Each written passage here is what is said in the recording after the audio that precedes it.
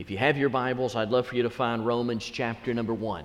Romans chapter number 1. We have started a journey through the book of Romans, or the letter to the Romans, the epistle to the Romans, as many of our Bibles report. And we find ourselves in chapter number 1, beginning in verse number 1. We want to read down through the first 7 verses. I brought an introduction last week about this text, and just by way of review, remember Paul, in writing to the Romans, it was his desire to go there, and he was going there so that he might be able to preach the gospel and also go to Spain. But we also know that there was some things happening in the culture there in the city of Rome that really challenged the church. We know that according to history, that this church came out of the day of Pentecost in the book of Acts, when we find Jews coming to Rome, starting a church. And as these individuals came and start this church, no apostle started the church. This was just a church plant from people that had heard the gospel of Jesus Christ and were under deep conviction and wanted to worship on the first day of the week. They knew Judaism was not the answer. They knew Jesus Christ was the answer. And so they started this first century church. And as this first century church started, it blossomed. And Gentiles began to join the church. And again, just by way of review, they had a leadership change. And as that leadership changed, if you would, some things began to happen there in Rome. We know that as Claudius was there and the emperor, he was not happy with the gospel of Jesus Christ causing so much friction among the Jews. So in an act of desperation, he cast out all the Jews and sent them all away.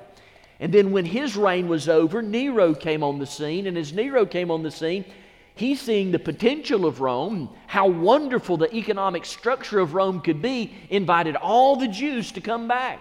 And so during that transition, Jews leaving, Jews starting the church, Jews leaving the church, and Jews coming back to the church, we see the church was in a state, if you would, that caused some real dilemmas. The dilemma was that as the Jews left, those that were there, the Gentiles, kept the church at Rome going. But when the Jews came back to the church at Rome, they found themselves in a very unique situation.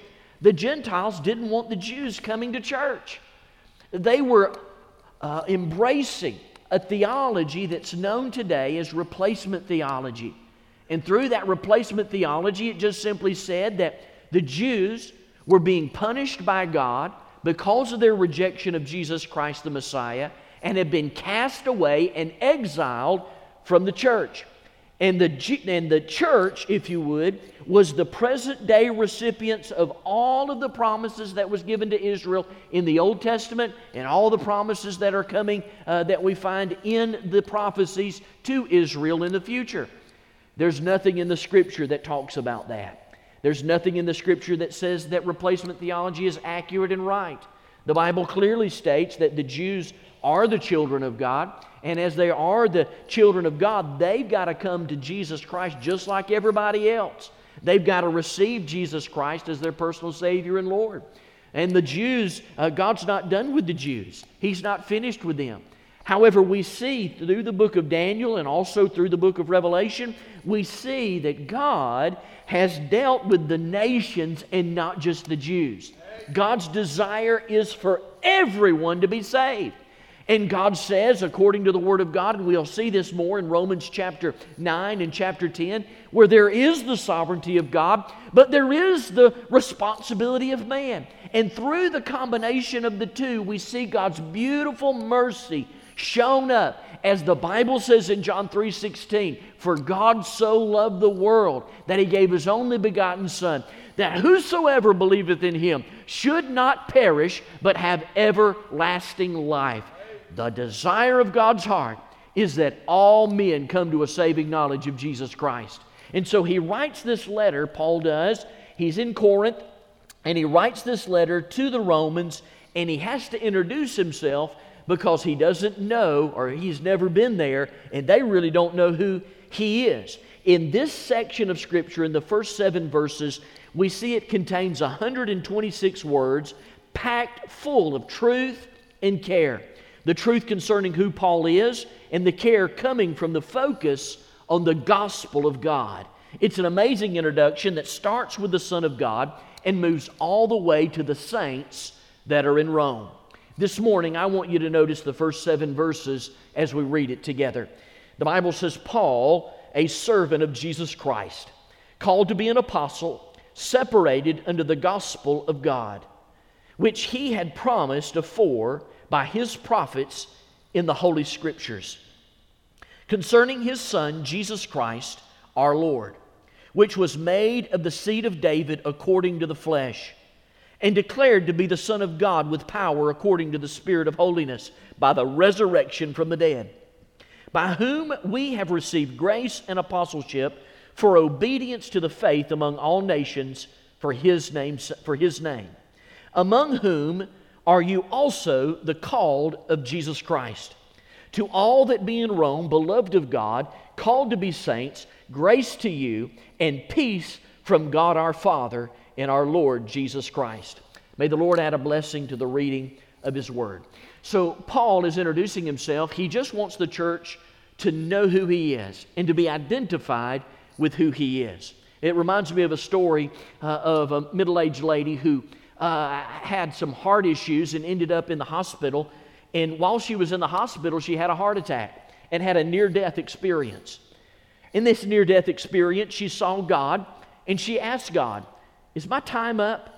And God says, "No, ma'am, your time's not up. You got another 43 years, 2 months, and 8 days.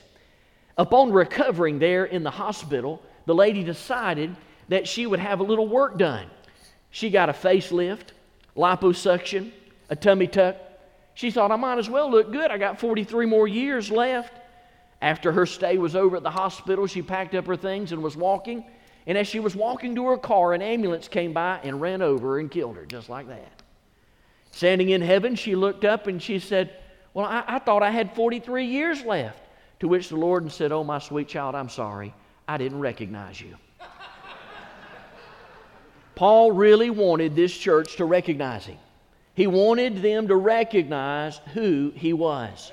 And so when we look at this passage of Scripture, we see that there are basically 4 divisions in this greeting that I want to call your attention to this morning. Notice number 1, the first one is found in verse number 1, and I want you to see the messenger of God. The messenger of God. If you have your pens, pencil, lipstick, or mascara, I would underline, highlight, or circle the word Paul. Paul. 3 things concerning Paul, who is the messenger of God. Number 1, the first thing I want you to notice is he is a servant of Jesus Christ. The term servant here in verse number 1 is a very fascinating word. As a matter of fact, there are 6 Greek words that symbolize the word servant or servitude. From all of the Greek words, all 6 of these Greek words, Paul deliberately chooses the strongest word to describe his servanthood. It's a term in the Greek that's called doulos. It is a picture of a slave market. And if you'll imagine in your mind a slave market and a slave standing on the auctioneer's stand and the auctioneer auctioning him off. Someone buys this slave and pays for this slave, and what Paul is trying to do is to paint this picture in our mind, saying that he is a doulos of Jesus Christ. He is a servant, he is a slave, he has been purchased by Jesus Christ. And everything that he does is for his master, Jesus Christ. Now, slavery has been an awful, awful thing that has happened in the United States of America. It is awful that it happened at any point in any form of history. But culturally speaking, Paul uses this example in this word to point to the fact that as a born-again child of God, we are a bondservant, we are a slave, if you would. We're a doulos of Jesus Christ. It's such an important word saying that Jesus has control of our lives. He says, I am a servant of Jesus Christ. And then number 2, the second thing he says in the text is he says that he is a called apostle. You see it there in the text. Called to be an apostle. Now, you find in the Word of God the word to be should be italicized there in your Bibles. That is an implied phrase. The translators in translating this thought that it would carry it a little bit further. It would carry the text and the context to include the words to be. So we see here in the text, he's speaking here not of a future role. This is not a future role of Paul, who was called to be an apostle, but this is a calling that came to him at the moment of his salvation. And he says that he, in fact, was and is an apostle. Now, what's fascinating about the word apostle, it's where we get our English word missionary. But what a missionary means today and what a missionary meant back then in the form of apostle are two different things. You see, in order to be apostle, there are two things that must have happened to that person who has apostleship. Number one, the first thing is this: they must have seen the risen Lord. That was the requirement. You had to see the risen Lord. On two occasions in the book of Corinthians, Paul even really carries a strong question as he says, "Have I not seen the risen Lord?" His reference is returning back to the day to which he got saved. He's saying, I saw the Lord. I saw Him with my own eyes. I saw the risen Lord. He talks about that in 1 Corinthians chapter 9 and again in 1 Corinthians chapter 15. So he has seen the risen Lord, but number two, here's the second requirement of a New Testament apostle, that the call must have come directly from the Lord Himself. The call must directly come from the Lord Himself. Remember, God spoke to Ananias in Acts chapter 9 in verse number 15, and God said about Paul, "He is my chosen vessel." He is a chosen vessel.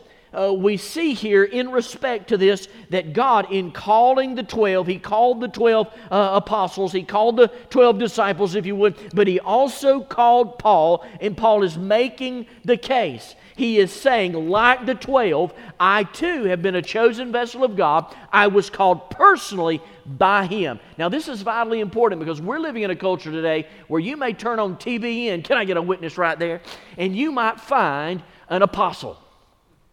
Might I say, brothers and sisters in Jesus, please do not check your brain or your heart when you turn on one of those programs and see the apostle. Apostles today that carry the name apostle are not the same as a biblical apostle. Today, apostles are made by succession, by election, by self-assumption, but not by the way of the Bible. We find in Scripture that there were only the 12 apostles as well as Paul. Paul was an apostle, and he's making the case before the Romans here as he says, I'm a servant, I'm a slave of Jesus Christ, and I've been called an apostle by God Himself. He called me. I've seen the risen Lord, and He drew me in that respect. Now, let me say this. When we use the term missionary, it is not saying that we are an apostle. We're using the term missionary as a term by which we say a representative, an individual that is carrying the gospel all around. We all, as born-again children of God, ought to be missionaries. But in respect to apostles, Paul was saying to the church at Rome, I am an apostle.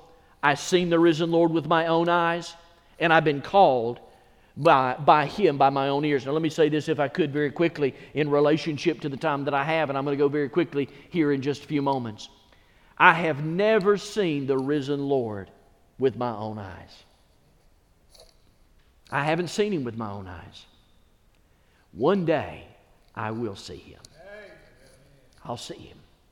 And what a day that's going to be. Paul, however, says, I have seen Him, and I've heard His calling.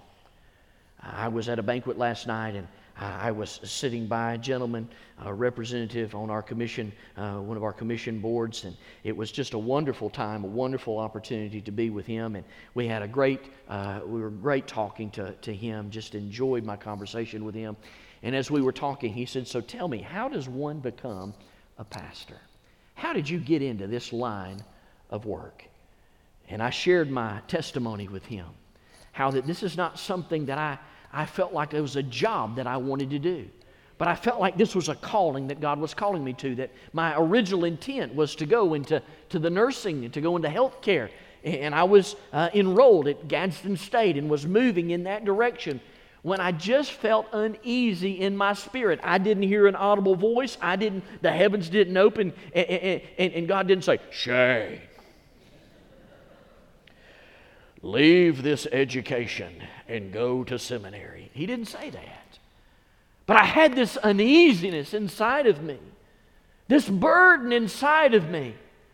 And I prayed and sought God's face and even went to my dad and I said, Dad, I don't understand this. I'm just not happy with where I'm at. And my dad just said this to me, and I was sharing this with this individual. I said, my dad said, son, what would you do for free if you knew all your needs would be taken care of? I said, Dad, there's only been one thing in my life that I've enjoyed, and I've really just enjoyed, and that's serving the Lord. Whether that be helping people or sharing the gospel or being with God's people or teaching God's people, that's where I'm the happiest. I'd do that for nothing if it was possible. And my dad looked at me with full of wisdom and said, son, I know God's got a calling on your life. I see that. And it's a calling. And you'll never be happy until you answer that call. And right then and there, my dad and I talked about it, prayed about it. And that very next week, it was a few weeks later, not the next week, it was a few weeks later after prayer, I walked the aisle of my home church and I gave my hand to my pastor and I said, I'm surrendering, I'm putting my yes on the table. And I'm saying, God, I'll do whatever you want me to do. I'm fully dependent upon you with open hands. I want to be your missionary. And God put me in ministry. When Paul wrote to the Romans, he simply says this: God put him in ministry. And the ministry that he put him in was that of an apostle. The ministry that God put me in is that of a pastor. He tells them there that he was called an apostle. Notice the third thing he says very quickly. He said he was separated to the gospel.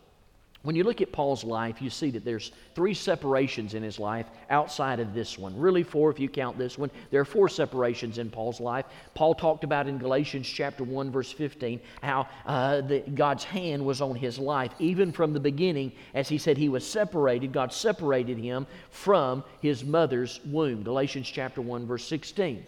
The Bible also says in Acts chapter 9 on the road to Damascus that God separated him from the world. And then in Acts chapter 13 verse 1 and 2, the Bible tells us at Antioch when the Holy Spirit said to him, separate unto me Paul and Barnabas. There were 3 other works of separation in Paul's life, but here we find that he is also separated unto the gospel of God. You see it there in the text, separated unto the gospel of God. Now, Paul was a purchased slave, a called apostle, a separated preacher, and a born-again, blood-bought Christian that we look to and see that as examples, you and I, as a Christian, we too have been purchased of God, called by God, and separated by God in the Lord Jesus Christ, not as apostles, but as disciples, and we're born-again children of God, carrying the gospel to the furthest reaches of the world.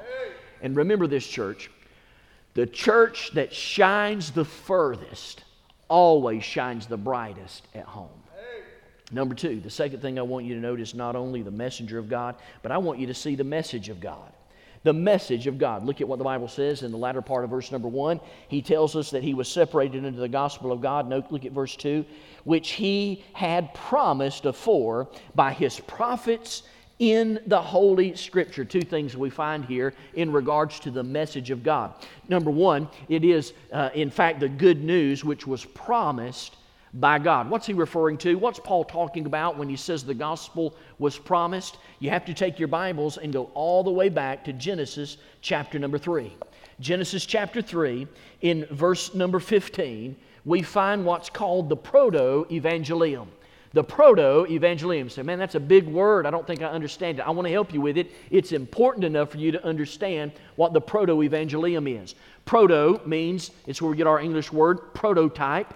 prototype. A prototype is what? It is an example of something that needs to be built and manufactured, if you would, for distribution all over the world, all over the place.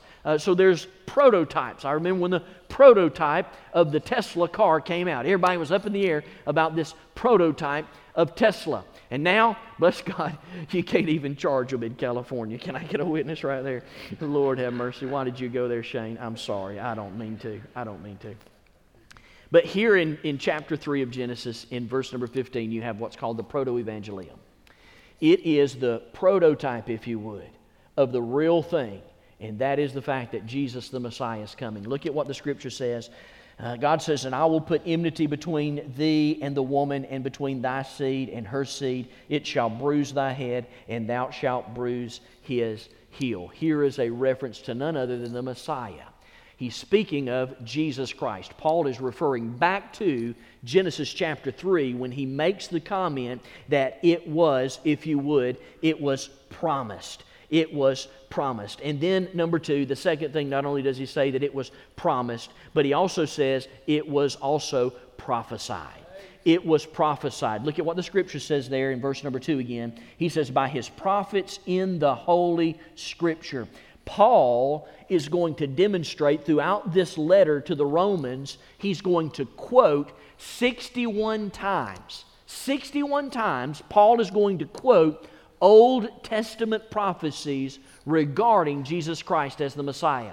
He's going to use Genesis 5 times, Exodus 4 times, Leviticus 2 times, Deuteronomy 5 times, 1 Kings 2 times, Psalms 15 times, Proverbs 2 times, Isaiah 19 times, Ezekiel 1 time, Hosea 2 times, Joel 1 time, Nahum 1 time, Habakkuk 1 time, and Malachi 1 time. From Genesis to Malachi, he is going to make reference to the prophecies of God stating that Jesus Christ is who He says that He is, and this gospel was promoted in the Old Testament.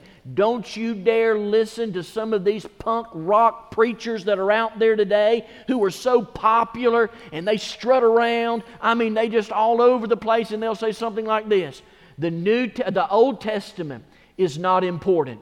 You don't need to read it. Don't you dare listen to that. The Bible says all of Scripture is important.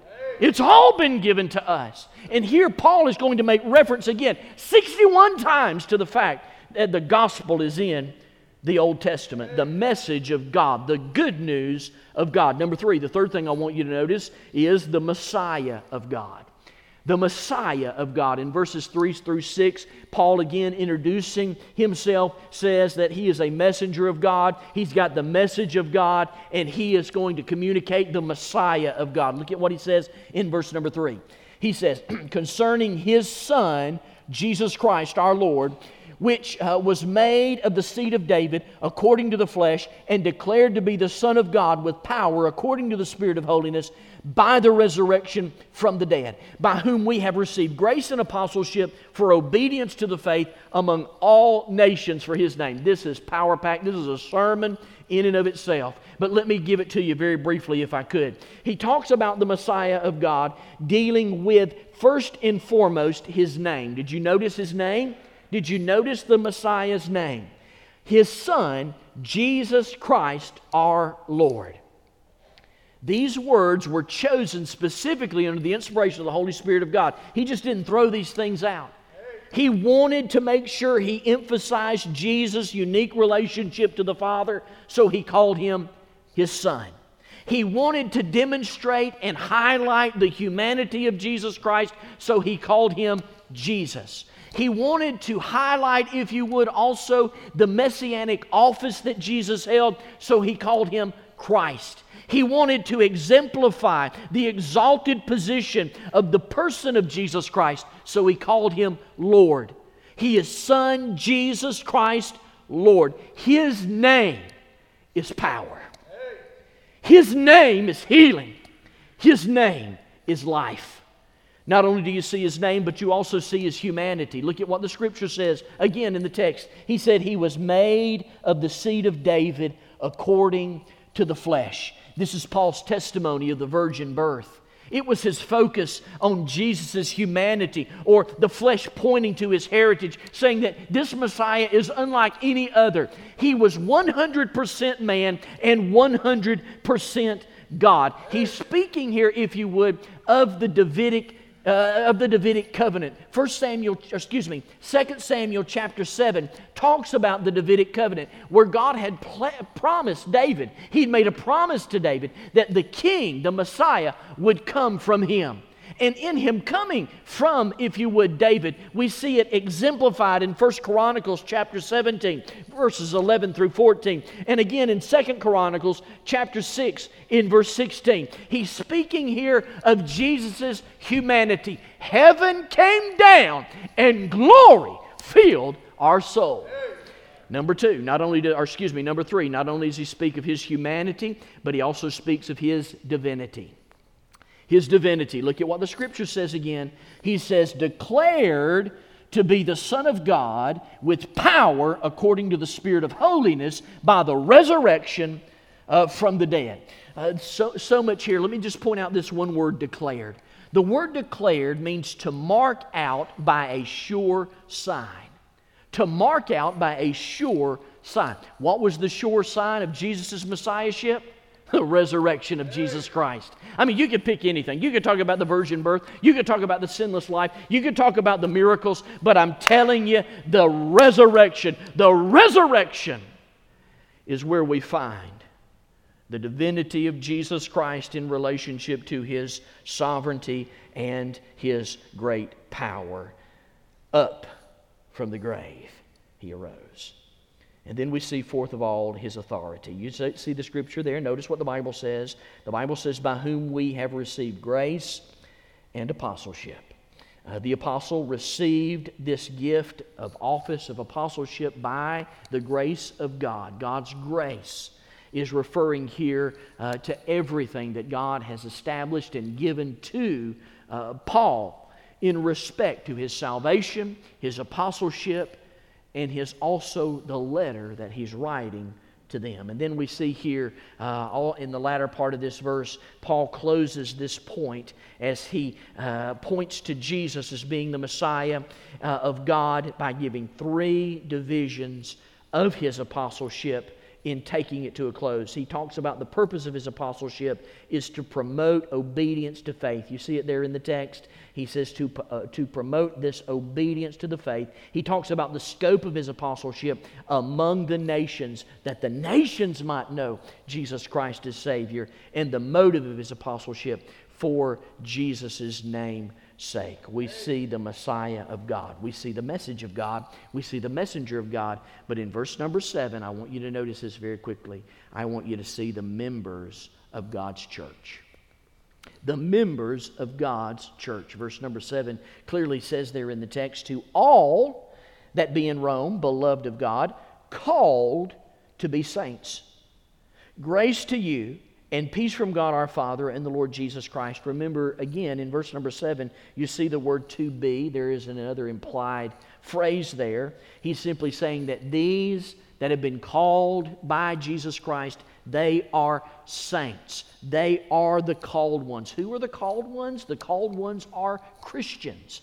We are the called ones. And so when you look at the members of God, he uses the term saints, speaking of all the saved members of the church at Rome.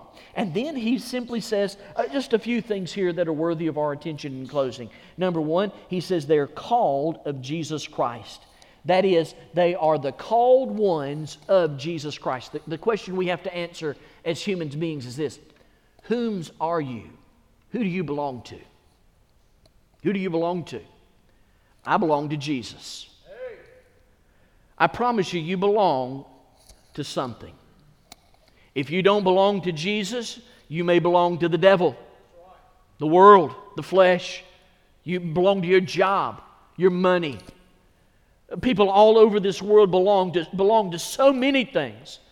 Yet Paul says the called of God belong to Jesus Christ. And then notice number 2, he says this, that they're beloved of God.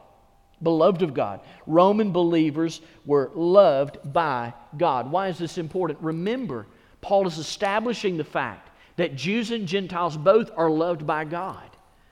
And that as a born-again child of God, there should not be a church on this planet that does not welcome anybody to come hear the gospel of Jesus Christ. We were having this conversation again yesterday. I was at a banquet last night and was asked to do the invocation, and I thoroughly enjoyed it. Had a wonderful, wonderful experience, a wonderful time. But in my communication, in speaking with this gentleman that I was with, we were talking about this challenge of conviction in the 21st century. And I just said, look, I said, I just want you to clearly understand where I stand on this. I don't want you walking out of here scratching your head wondering where this preacher stands. Everybody on this planet is welcome to come to Maysville Baptist Church. But don't you dare tell me what I'm going to preach and what I'm not going to preach. I'm going to preach the living Word of God. And listen, I'll be honest with you, it's offensive. It's offensive in this culture. And look, I want you to understand, I'm not trying to be ugly. I'm not trying to be on a high horse. I don't want to be a bully. That's not my desire. That's not my calling. But my calling is to preach the Word of God. And listen, in preaching the Word of God, that means you got to preach the good and you got to preach the bad. And I have never in my life experienced when I preach, like when I preach through the book of 1 Peter. I preach through the book of 1 Peter and say, suffering's coming, suffering's coming, suffering's coming. I'm telling you, I'm living it today. Suffering's coming, and I hope that you'll look at my life and see that God is still in control. He's still on the throne. He hadn't forsaken us. He loves us, and the gospel is still moving forward. See, we're called of Jesus Christ, beloved of God. Y'all keep clapping. I'm going to preach on through the next service. Bless God. Y'all keep on. Man, where am I at? He says they're beloved of God. God loves us. Look at what he says in the latter part. I got to close because they're going to be waiting out there looking in here. You see, from my perspective, I see them peering in the window. Should just wave at them. Called to be saints. You see that there? Called. The members of God are called to be saints. We are called, again, to be is not in relationship to the love of God. Please, I want you to hear my heart. You're going to see this in chapter 9 and chapter 10. But he's already setting the stage of the love of God. He's not saying they're called to be as a future tense. He's saying they're called. They are called today.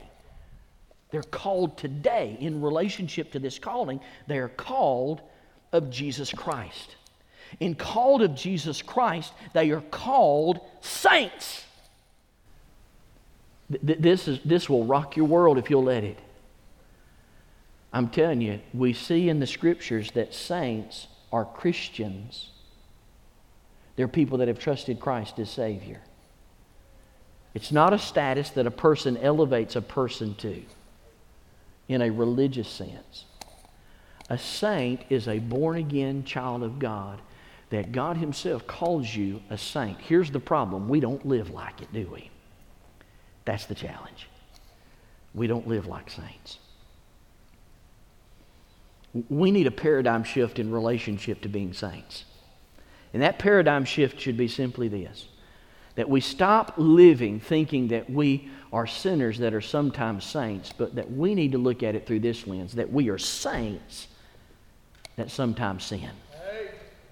But through God's glory and through His plan, the message of the gospel, 1 John chapter 1, verse 9, if you confess your sins, He's faithful and just to forgive you of your sins and cleanse you from all unrighteousness. The question that I have for you this morning in Paul's introduction, as he says, this is who I am. This is who I am. This is why I'm coming to you. He simply wants the congregation to know that God knows him. God knows him. Here's my question to you this morning. Does God know you? Does God know you? Father, I pray that we would settle this in our heart today, that God knows us for your glory, honor, and praise.